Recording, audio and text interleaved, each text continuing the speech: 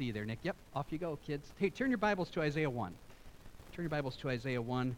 We had quite a bit going on in the opening part of the service, so I hope you'll be patient as we maybe extend our service a little bit longer today. I want to give our full attention to God's Word, and we have a lot to share this morning. I hope you're ready to flip around to some different passages. It's unusual for us to do that in a service. We usually just stick to one passage, but if you're using a phone or tablet, you're going to be a step ahead of the game to search for these passages. But I toyed with the idea of putting the verses on the screen so we could just look at them, but I want to do the work of seeing them in our Bibles, and you'll understand that as we go. I want you to think of how many times in the recent past that you've received advice from someone who then pressed you to make a decision based on that advice. And I just jotted down a few things that I could think of. So you were pressed for a decision after someone gave you some counsel. So you're standing at Tim Hortons and you say, you ever done this to the person? What do I want? You ever said that? What do I want? And the person goes, you want a broccoli cheese panini. And I say, give me a donut and a coffee. I don't want. I pressed for the decision and went against it. Or the mechanic takes your air filter out and says, look how dirty it is. Do you want me to replace it? And you have a decision to make. You're buying clothes at the store. I don't know if this happens anymore. The guy says, hey, this tie goes great with that shirt, Derek. Looks fantastic. Do you want to buy it? And you make a decision.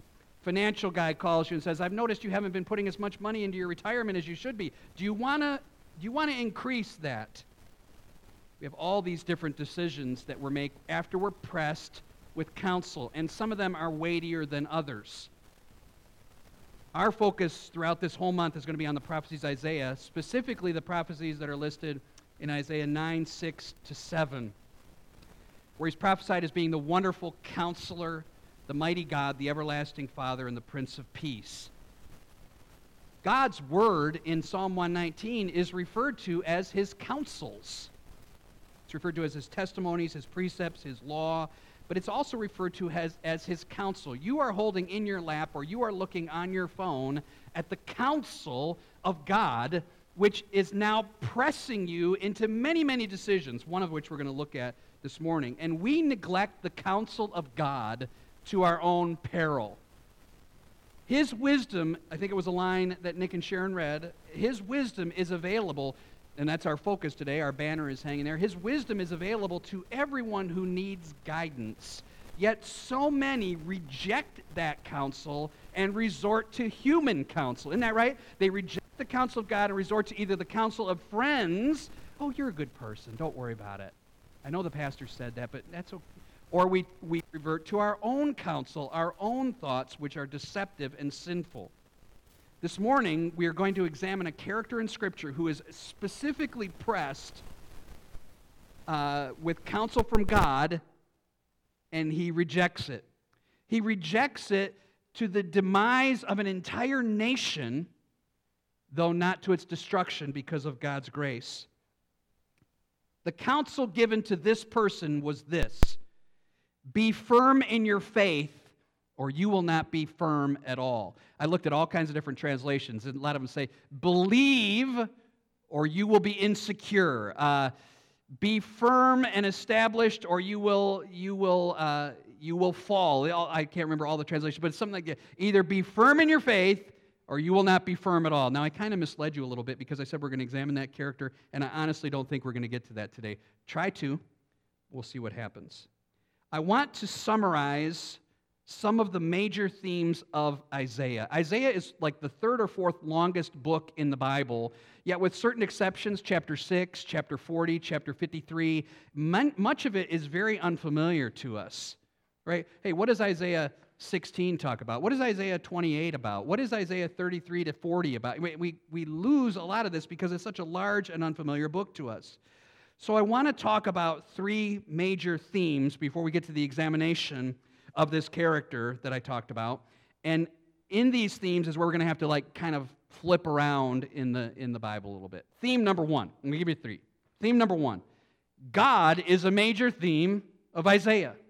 God is a major theme. In fact, there may not be another book that presents God in such a spectacular fashion and in a majestic way as Isaiah does. Let me give you four aspects of God's character that Isaiah specifically focuses on. Number one, He talks about the greatness and the magnificence of God. I told you Isaiah 1 just because I wanted you to get to the book. Look at Isaiah 40. Again, please be patient as we flip to a lot of different passages. I really think it's the best way for us to do this. He is a great and magnificent God. While you're turning to Isaiah 40, just to quote another couple of verses, Isaiah 6 says, He is high and lifted up. The whole earth is full of His glory. In Isaiah 10, it says, the powerful nation of Assyria is like a stick in His hand, a tool that He uses. Cyrus in Isaiah 45 is talked about as a king who does the bidding that God demands. He is great and magnificent, the sovereign Lord of history, planning and purposing the entire human experience. Now, Isaiah 40 might be a passage that we're more familiar with in Isaiah than others, but here is some descriptions of the great and magnificent God. Verse number 12. Who has measured the waters in the hollow of His hand, and marked off the heavens with a span, and enclosed the dust of the earth in a measure, and weighed the mountains in scales and the hills in a balance? Who has measured the Spirit of the Lord? What man shows Him His counsel? Who sets God down and says, God, let me explain how this works to you? Who does He consult? Verse 14. Who made Him understand? Who taught Him justice, knowledge? Who showed Him the way of understanding? What about the nations? What about the powerful nations? They are like, verse 15, a drop in the bucket. Verse 18. What will you liken God to? What likeness will you compare with Him? There is no one like God. Verse number 22, He sits on the circle of the earth. The inhabitants are like grasshoppers to Him. He brings princes to nothing, verse 23. He blows on them, verse 24, and they wither away. The most powerful of men and women in the world and in history, God simply says, enough, and they are gone. Verse 26, one of my favorite sections in the Bible.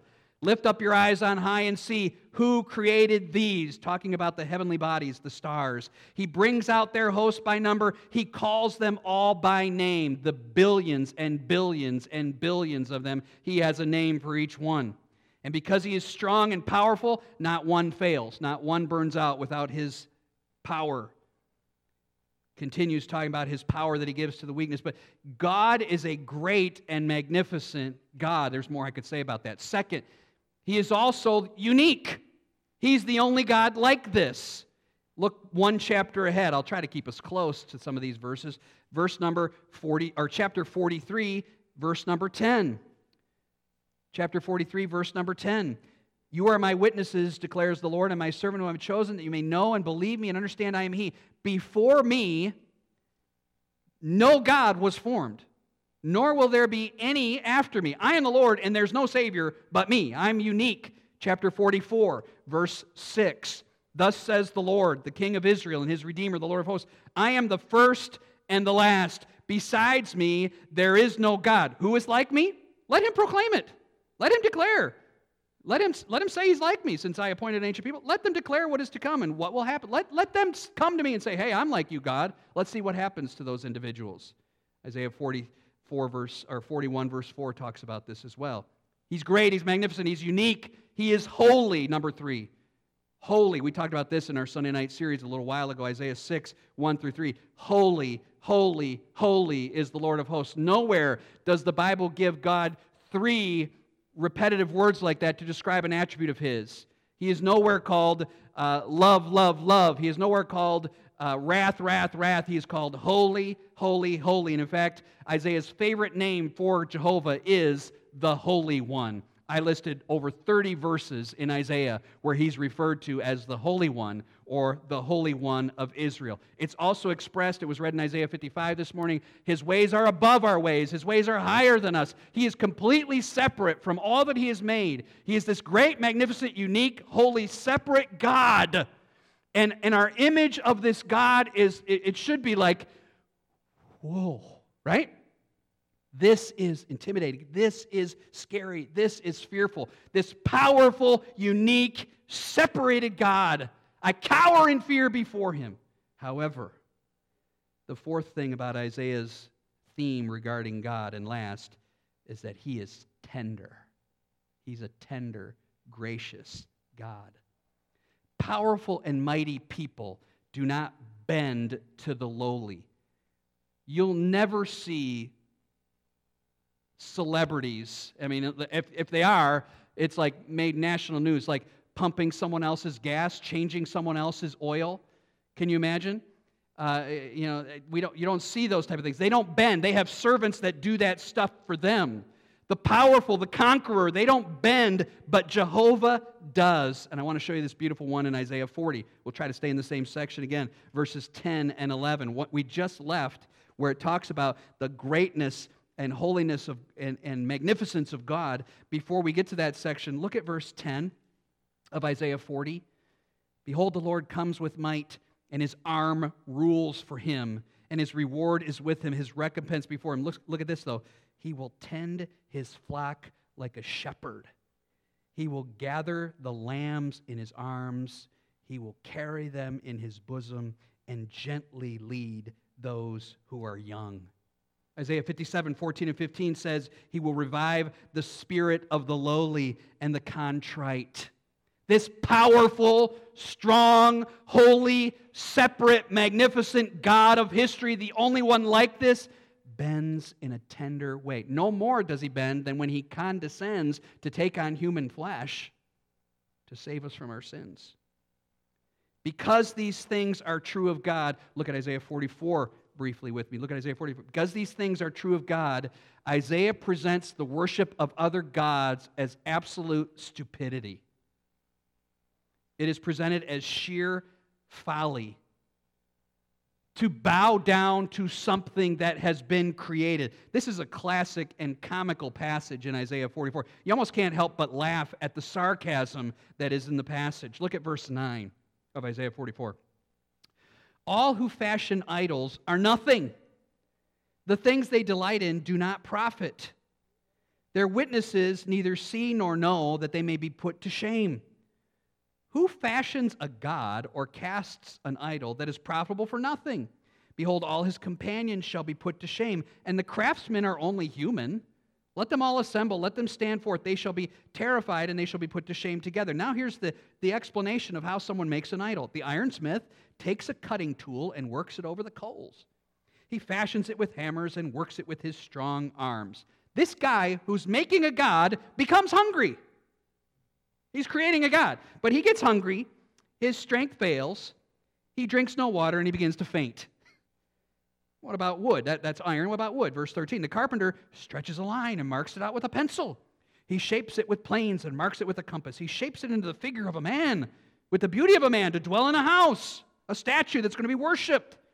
Cuts down cedars or chooses a cypress tree or an oak and lets it grow strong among the trees of the forest. He plants a cedar and the rain nourishes it. Then it becomes fuel for a man. He takes part of it, part of this wood, and warms himself, kindles a fire, and bakes bread. Also, he makes a god and worships it. He makes it an idol and falls down before it. Half of it he burns in the fire. Over the half he eats meat. He roasts it and is satisfied. He warms himself and says, "Aha, I am warm, I have seen the fire." And the rest he makes it into a god, his idol. He falls down into it and worships it. He prays to it and says, "Deliver me, for you are my God." This guy is stupid, right? This is what the Bible says. This is foolishness. This is idiotic thinking.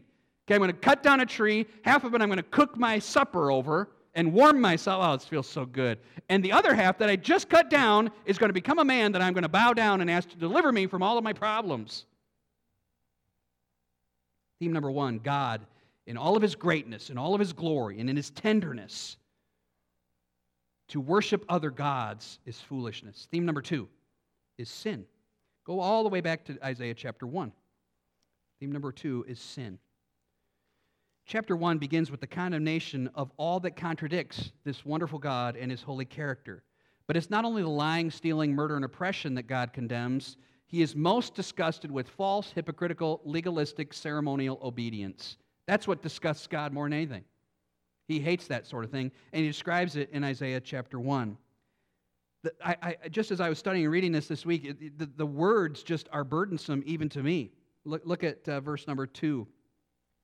The ox knows its owner, the donkey its master's crib, but Israel does not know, my people do not understand. When I get home today, I know I use the dog for a lot of illustrations. When I get home today, the dog's going to run to me. Oh, he knows me, he knows me. And God is saying, my people don't even know me. Animals are doing better at being loyal than my people. is what he's saying. And here's how he describes it. Sinful nation, verse 4, laden with iniquity, offspring of evildoers who deal corruptively, forsaking the Lord, despising, here's that term, the Holy One of Israel. They are utterly estranged, and the reason they are separated from God is because of their being laden with sin. These words aren't saying, well, these people are making a few mistakes, but they'll get back on the right track. They'll make a course correction and be okay. No, these are people who are burdened because of they are offspring of sinners, they are sinners themselves, and they are despising God, the Holy One. End of verse 5. The whole head is sick. The whole heart is faint. Reminds me of Romans 3. There's nothing good in us. From the sole of the foot, verse 6, to the head, there's no soundness in it. There are bruises and sores and wounds. I mean, this is a devastating condemnation. Look at the ceremonial disgust that God has here. Verse number 13. Bring no more vain offerings. Your incense is an abomination to me. You celebrate the new moon, Sabbath, etc. I cannot endure this. Verse 14. Your new moon and your appointed feast, my soul hates. These people thought they were doing good. Well, they're attending worship. They're commemorating special days. They're bringing sacrifice unto the Lord. He says, I'm not going to listen. I'm hiding my eyes from you because your hands are full of blood. You have to be cleansed first before any of this legalistic ceremonial obedience will matter to me. There's so many people, especially at the holiday season, that will get involved in something religious because they feel like it's something important. God says, I hate all that. In fact, if we just look one chapter ahead to chapter 2, verse 12, humanity and all of its pretension of having any sort of significance is really just pride before the Lord. This is chapter 2, verse 12. For the Lord of hosts has a day against all that is proud and lofty, against all that is lifted up, it will be brought low. And he's describing people who have lifted themselves up and have given themselves some sort of significance. And in doing so, in thinking that they are something, and human beings today, in thinking that we are something, then we neglect the counsel that God has for us. This is a damning passage. Look at Isaiah 30.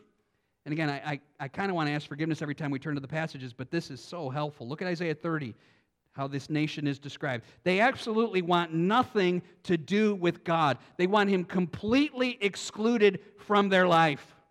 Look at what they say to Isaiah in Isaiah 30. Let's pick it up at verse number 9. Isaiah 39. They are a rebellious people, lying children. Listen to this. Children who are unwilling to hear the instruction. Another word for instruction, counsel. They are unwilling to hear the counsel or instruction of the Lord. They say to the seers, don't see. They say to the prophets, don't prophesy to us what is right. Speak to us smooth things. It's not that they don't want preaching. They just want the preaching that feels good. Right? Don't tell us what is right. And in a sense, if you're not telling us what is right, don't also tell us what is wrong. Tell us smooth things. Prophesy illusions to us. And he says, leave the way, turn aside from the past. Look at this. This is why I said damning. Let us hear no more about the Holy One of Israel. Wow. We don't want to hear anything from Him. For Isaiah, throughout Isaiah's 66 chapters, sin equals rebellion. In fact, the book begins and ends with it. 1:2, where we start reading about the sinfulness, the ox not knowing its owner, etc. And in 66:24, he talks about the punishment and the wrath that is going to pour down. How incredible it is that we as people who are the work of His hands should stand up against God and say, I don't want anything to do with you. Beat it. Right? This rebellion is an expression of pride, and it's a refusal to accept our own depravity and dependence upon God. Warning, right now, I want to give you a warning. This problem is right here. And you could point to yourself. I am a sinner. Every tendency in me is to do what is opposed to God. I'm talking about my life right now. I am sick from head to toe. I am worthless before the Lord. I have no value in myself. There's nothing good that resides in my flesh, Paul says. I agree with that myself. Our danger is to always look out there. Look at what those people are doing out there today. That's who Isaiah is talking about. Isaiah is talking about me and you. The Scripture is clear about that. That all of us have gone astray and have turned every one to his own way. So please don't make that mistake. Many remain, though, in that state of rebellion because the alternative of submitting themselves to God is as distasteful to them as anything they can imagine. I would rather remain in my sin, Isaiah 30:10 is saying, I don't want to hear about that. Don't let the prophets speak to us smooth things. We don't want to hear about all that stuff. Submission to God is distasteful. Folks, we serve and are under the sovereign control of a holy, great, magnificent God. And yet we have rebelled against Him, all of us. Because of that, we come to theme number 3. Theme number 1 is God, His holiness, His greatness. Theme number 2 is sin and its complete tainting of my and your life and the rebellion that is the expression of our pride. So then we come to the third theme, which is judgment and redemption. Judgment and redemption. Here is the key question that everyone should be asking themselves. How will God respond to my sin? How will God respond to my sin? I've often told you about standing on the porch of a gentleman 4 miles from here and talking about the gospel and asking him what he's going to do when he faces God. He says, God is going to put me on a timeout. God is going to set me aside for a few minutes. I grieve for that man. God's going to set me aside for a few minutes, and then when he's kind of had enough, he'll bring me back and allow me to enter into heaven.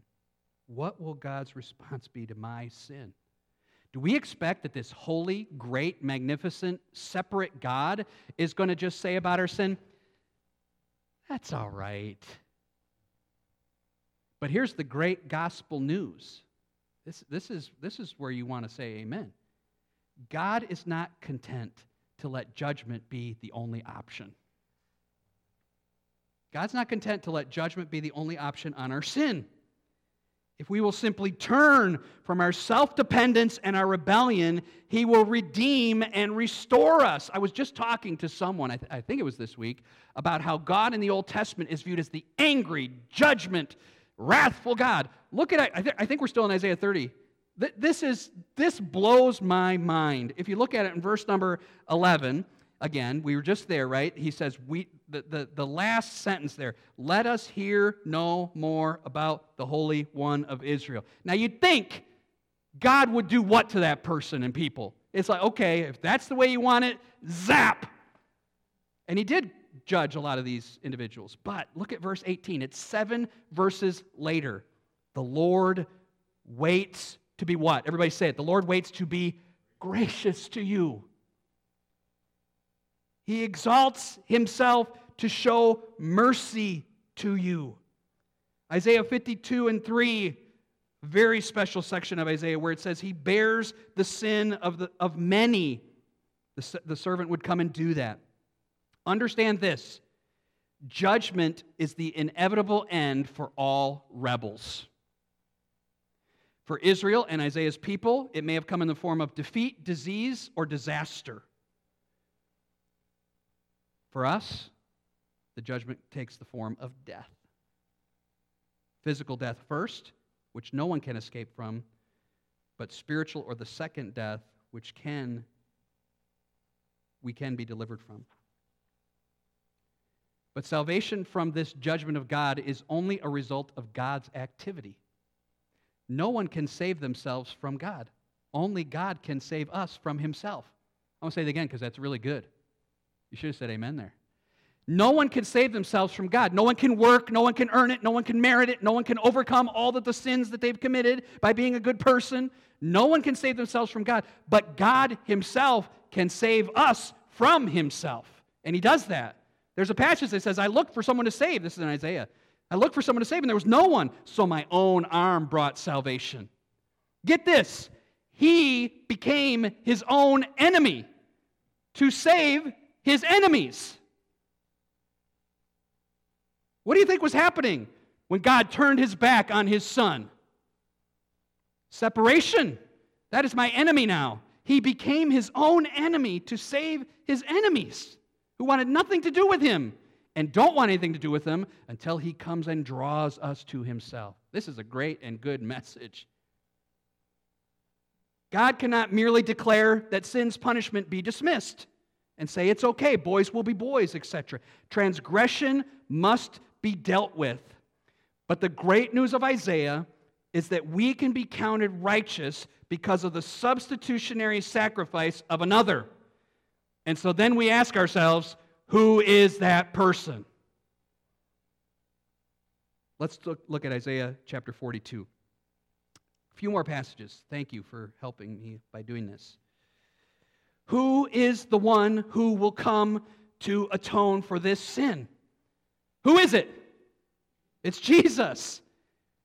It is the ideal king, the promised Messiah, who will suffer not for his own sin, but for ours. In Isaiah 42 to 53, we have a section known as the, quote, servant songs. There are 4 of them. They are songs about a servant who is going to be anointed and come and do certain things on God's behalf. This servant, of course, is predicting Jesus of Nazareth.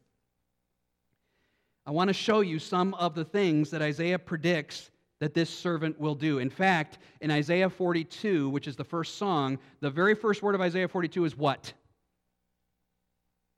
Behold. We don't use that word a lot. I've talked about this a lot. We don't use that word a lot. If a prancing unicorn was outside right now, do you think I'd say, oh, behold? No, I'd say, whoa, what is that? Look, everybody look! It's like I'm trying to draw your attention to something that is totally amazing. And that's what Isaiah is doing. Behold, the world doesn't pay attention to Jesus. And you know what's even more disastrous is that the church barely pays attention to him. Christians barely pay attention to him. We're talking about that tonight. Look at Isaiah 42. We just got to skim over these verses, and I encourage you to read these servant songs this afternoon for your own blessing and encouragement. Look at some of these things that it says. Verse 2. This servant will not cry aloud or lift up his voice or make it heard in the street. A bruised reed he will not break. A faintly burning wick he will not quench. This servant, when he comes, he's not going to break broken people. He's not going to snuff out the person who is just at the last of their strength. He will uplift. He will be quiet. He will be submissive. He will comfort the weak and depressed. Verse 6 and 7 tells us he will be a light to the Gentiles. 7, he will open blind eyes. He will release those in spiritual bondage. That's where you and I were or are if we're not believers in Christ. Look ahead to chapter 49, the second servant song. Maybe a little more familiar with this one, not sure. Isaiah 49, verse number 4 and 5 says, this is what the servant will say, but I've labored in vain. I have spent my strength for nothing. It will seem as if his ministry will be a failure. Many will reject him.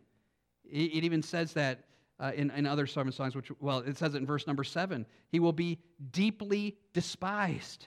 He will be abhorred by the nation. If you went through these, and this is hundreds of years before Jesus of Nazareth comes on the scene, you make a list of all the things these servant songs say. You say, does Jesus fit that? Check. Does Jesus fit that? Check. How did these people miss it?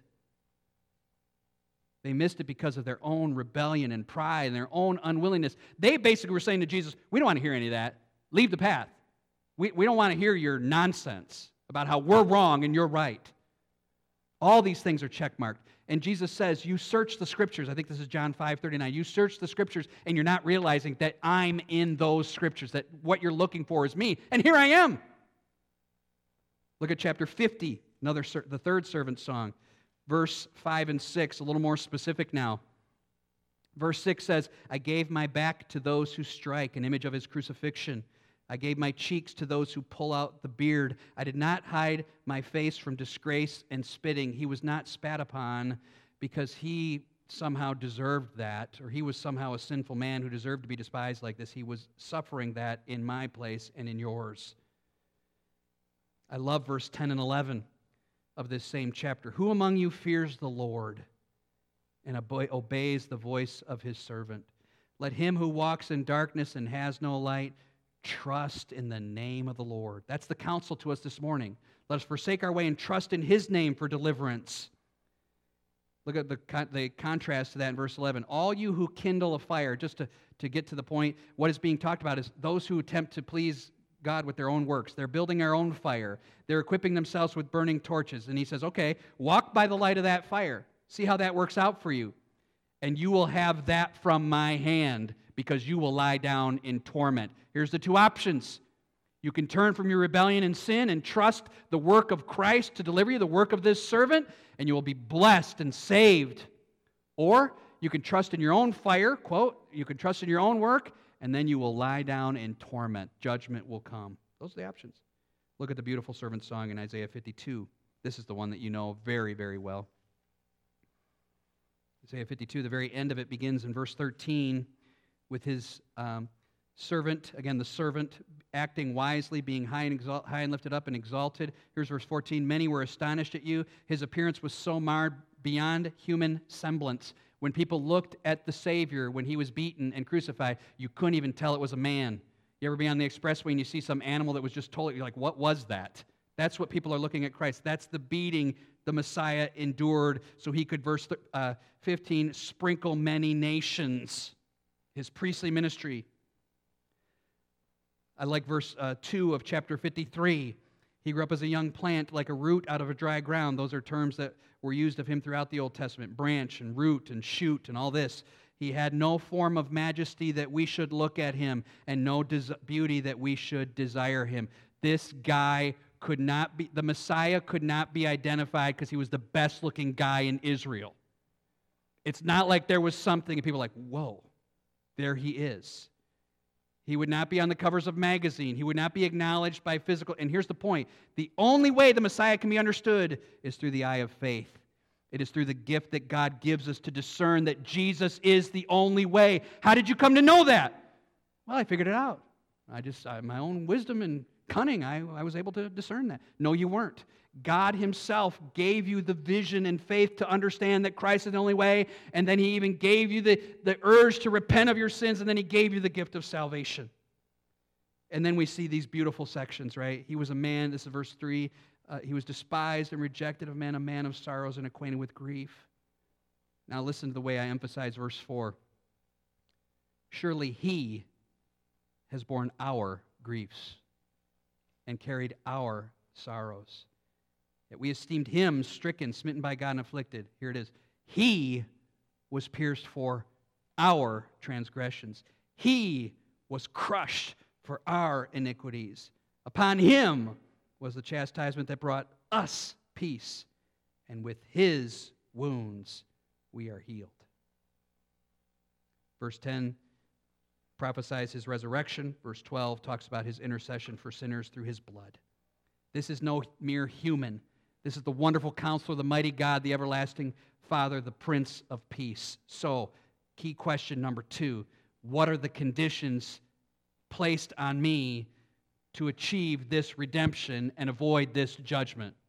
Okay? Are you following the lesson so far? Are you following the lesson? The themes. You got this holy, great, magnificent God, this tender God, but yet we have a people, me and you, a sinful nation of Israel, and then sinful individuals who are rejecting God, rebelling against him, are lifted up. They think they're very significant. They will not accept him. And so God's got to respond to that. He will respond to that in one of two ways. He will bring judgment. Thankfully, that's not his only option. He will also bring redemption. But how do I get that redemption? That's a question every person should ask. How do I get it? What are the conditions for me to receive that grace and forgiveness? How do I avoid that judgment that I so justly deserve? Listen to this quote very carefully. Too often, what passes for Christianity today are lives that are legislated by the good example of Jesus and frightened by the threat of divine punishment. The person who is afraid of sin because of hell is not really afraid of sin. He's only afraid of burning. He has no love for salvation. True faith is swallowed up with such a sense of the glory of Christ that the heart willingly chooses the pleasure of surrender. I know when you read stuff, sometimes it's hard to grasp that. Here's what he's saying. What passes for Christianity today is a good life, a moral life. I'm living after the example of Christ. I go to church. I carry my hymn book. I'm trying to be a good person, pay my taxes, whatever. I'm doing exactly, and this kind of good life, or this, man, I don't want to burn in hell forever. So please, God save me. Oh, shoo, I'm free, and then I'm going to live however I want. That's what American Christianity for the last 50 years has been, and it's deceived, I believe, many who thought they were going to heaven and woke up after death in hell. Because this is so great. Here's what true Christianity is. I am so amazed at the glory of Christ that I'm willingly going to surrender my life to His to have His life enter mine. Right? When I'm studying this in Starbucks yesterday, it's almost like I just want to jump up in the room and shout to everybody, do you know what I'm learning about Jesus right now? And I'm so overwhelmed at the Messiah and what He's done for me because I see myself in theme number 2 as the rebellious sinner, but then I see this merciful servant who's come to have his beard pulled out, his back beaten. My sins He bore. You know, I'm afraid of hell, but I'm more in love with Christ. That is what a believer must do to receive this redemption. They must abandon their own self-achievements and self-worth. They must renounce their pride and acknowledge their sin and say, I am like theme number 2. Not the culture, not society. I am a sinner deserving of judgment. And I recognize God's right to rule over my life. I accept His provision of deliverance alone. I don't try to devise my own. I don't try to say, yeah, what Andy is saying is nice, but I also think I got to be a good person or baptized or give to the bus fund. No, you accept God's provision alone. There is one God and one mediator between God and man, the man Christ Jesus. There is salvation in no one else under heaven. There is no other name given by which we can be saved. Jesus said, I am the way, the truth, and the life. Finish it with me. No man cometh unto the Father but by me. It's very exclusive. You cannot have another way. You cannot have an add-on. There's not a salvation 2.0 that has kind of been patched in. You know how you get the warning on your computer, on your phone, do you want to do this update today? There has never been an update, nor will there ever be, to the plan that God has to deliver sinners. It only and always will be through faith in Jesus Christ alone. Everyone has to make that urgent decision. And Isaiah makes these wonderful appeals throughout his book, but specifically in chapter 1, verse 18-20, come now, let us reason together, and you will be whiter than snow. Though your sins be as scarlet, they will be erased. And what will there be? For those who refuse, they have no hope of restoration or relationship with God. Chapter 2, verse 11, chapter 5, verse 15. But what about when one does these things? What about when one is willing to be His servant? What about when one, because they are swallowed up by the glory of Christ, their heart chooses to surrender to Him? What do they receive? Part of the verses were read even today. Thou wilt keep him in perfect peace, whose mind is stayed on thee. Isaiah 26, verse 3. Chapter 12, verse 2, chapter 30, verse 15, chapter 55, verse 6-9, chapter 57, verse 13. These are the many, many blessings, peace, joy, salvation. In fact, I read them all, and I need to quote at least one to you to encourage you, because this is the joy of all those who have received Christ. With joy, you will draw water from the wells of salvation. And you will say in that day, give thanks to the Lord, call upon His name, proclaim that His name is exalted, sing praises to the Lord, He has done gloriously. God is my salvation. I will trust. I will not be afraid. God is my strength and my song, and he has become my salvation. Ultimately, the entire book of Isaiah is an appeal to abandon our own foolishness. It was mentioned in our reading today. The whole book of Isaiah talks about the foolishness of human pride and pretension, and accept God's lordship and his deliverance and experience the wonder of all that it was meant to be with life in him. Now, that's the end of the introduction. I was going to talk about this guy who was given an opportunity for counsel in Isaiah 7. We'll get to that next week. The blessing of Christ is available. Let's turn to one final passage, though. 2 Corinthians. We've been in Isaiah all day. 2 Corinthians chapter 8. Some people, just for some reason, don't want to submit to Christ because it's distasteful to them. They would rather remain in their sins. I hope that's not true for you. I've given the gospel as clearly as I know how to do it today. If you're in here today and you've never been saved, or you're wondering if you are, boy, people would love to talk and pray with you and make sure that you are right with God, not standing under the rightful wrath that you deserve. We can talk to you more personally about how you can receive the salvation he offers. 2 Corinthians 8:9 is going to lead us into a closing song, which we're going to sing every week of Advent as we close our service. For you know, everybody there, 2 Corinthians 8:9? For you know the grace. That's a beautiful word. After all this judgment and wrath, which we deserve, he's a gracious God. For you know the grace of our Lord Jesus Christ, that though he was rich, yet for your sake he became poor, that you by his poverty might become rich. This one who lived in the glory of heaven, worshipped by angels, in complete and total communion with his Father and the Spirit, substituted that for a period of time where he took on flesh and dwelt among us. Yet we, for some reason, are still enamored by the things of this world. John Newton is well known for Amazing Grace. He wrote many hymns. Finish with this. Let worldly minds this world pursue. It has no charms for me. I once admired its trifles too, but grace has set me free. Its pleasures no longer please, no more content afford. Far from my heart be joys like these, now that I've seen the Lord. As by the light of opening day the stars are all concealed, earthly pleasures all fade away when Jesus is revealed. These things no more divide my choice. I don't live in the world. He's saying, I don't live in the world and with Christ. I bid all things depart because his name, his love, his gracious voice have gripped my roving heart. Here's the application. You have to be grieved over your rebellion and your sin and then be gripped by the glory of our Savior, Jesus Christ. Let's pray. Our Father, we are so indebted to you. We are so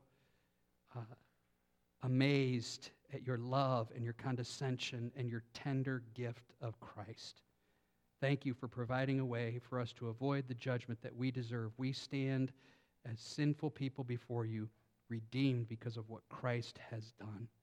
If there be one in here today who is confused or uncertain or in utter rebellion against you, please, we ask the Holy Spirit to do a convicting work in their heart that they might receive Christ.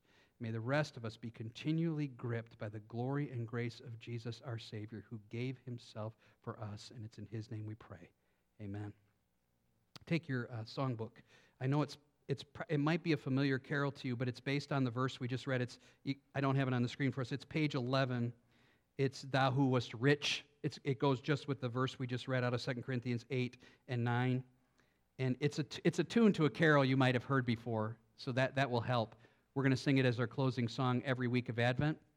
We'll give it a try today. Let's stand and sing it before we're dismissed.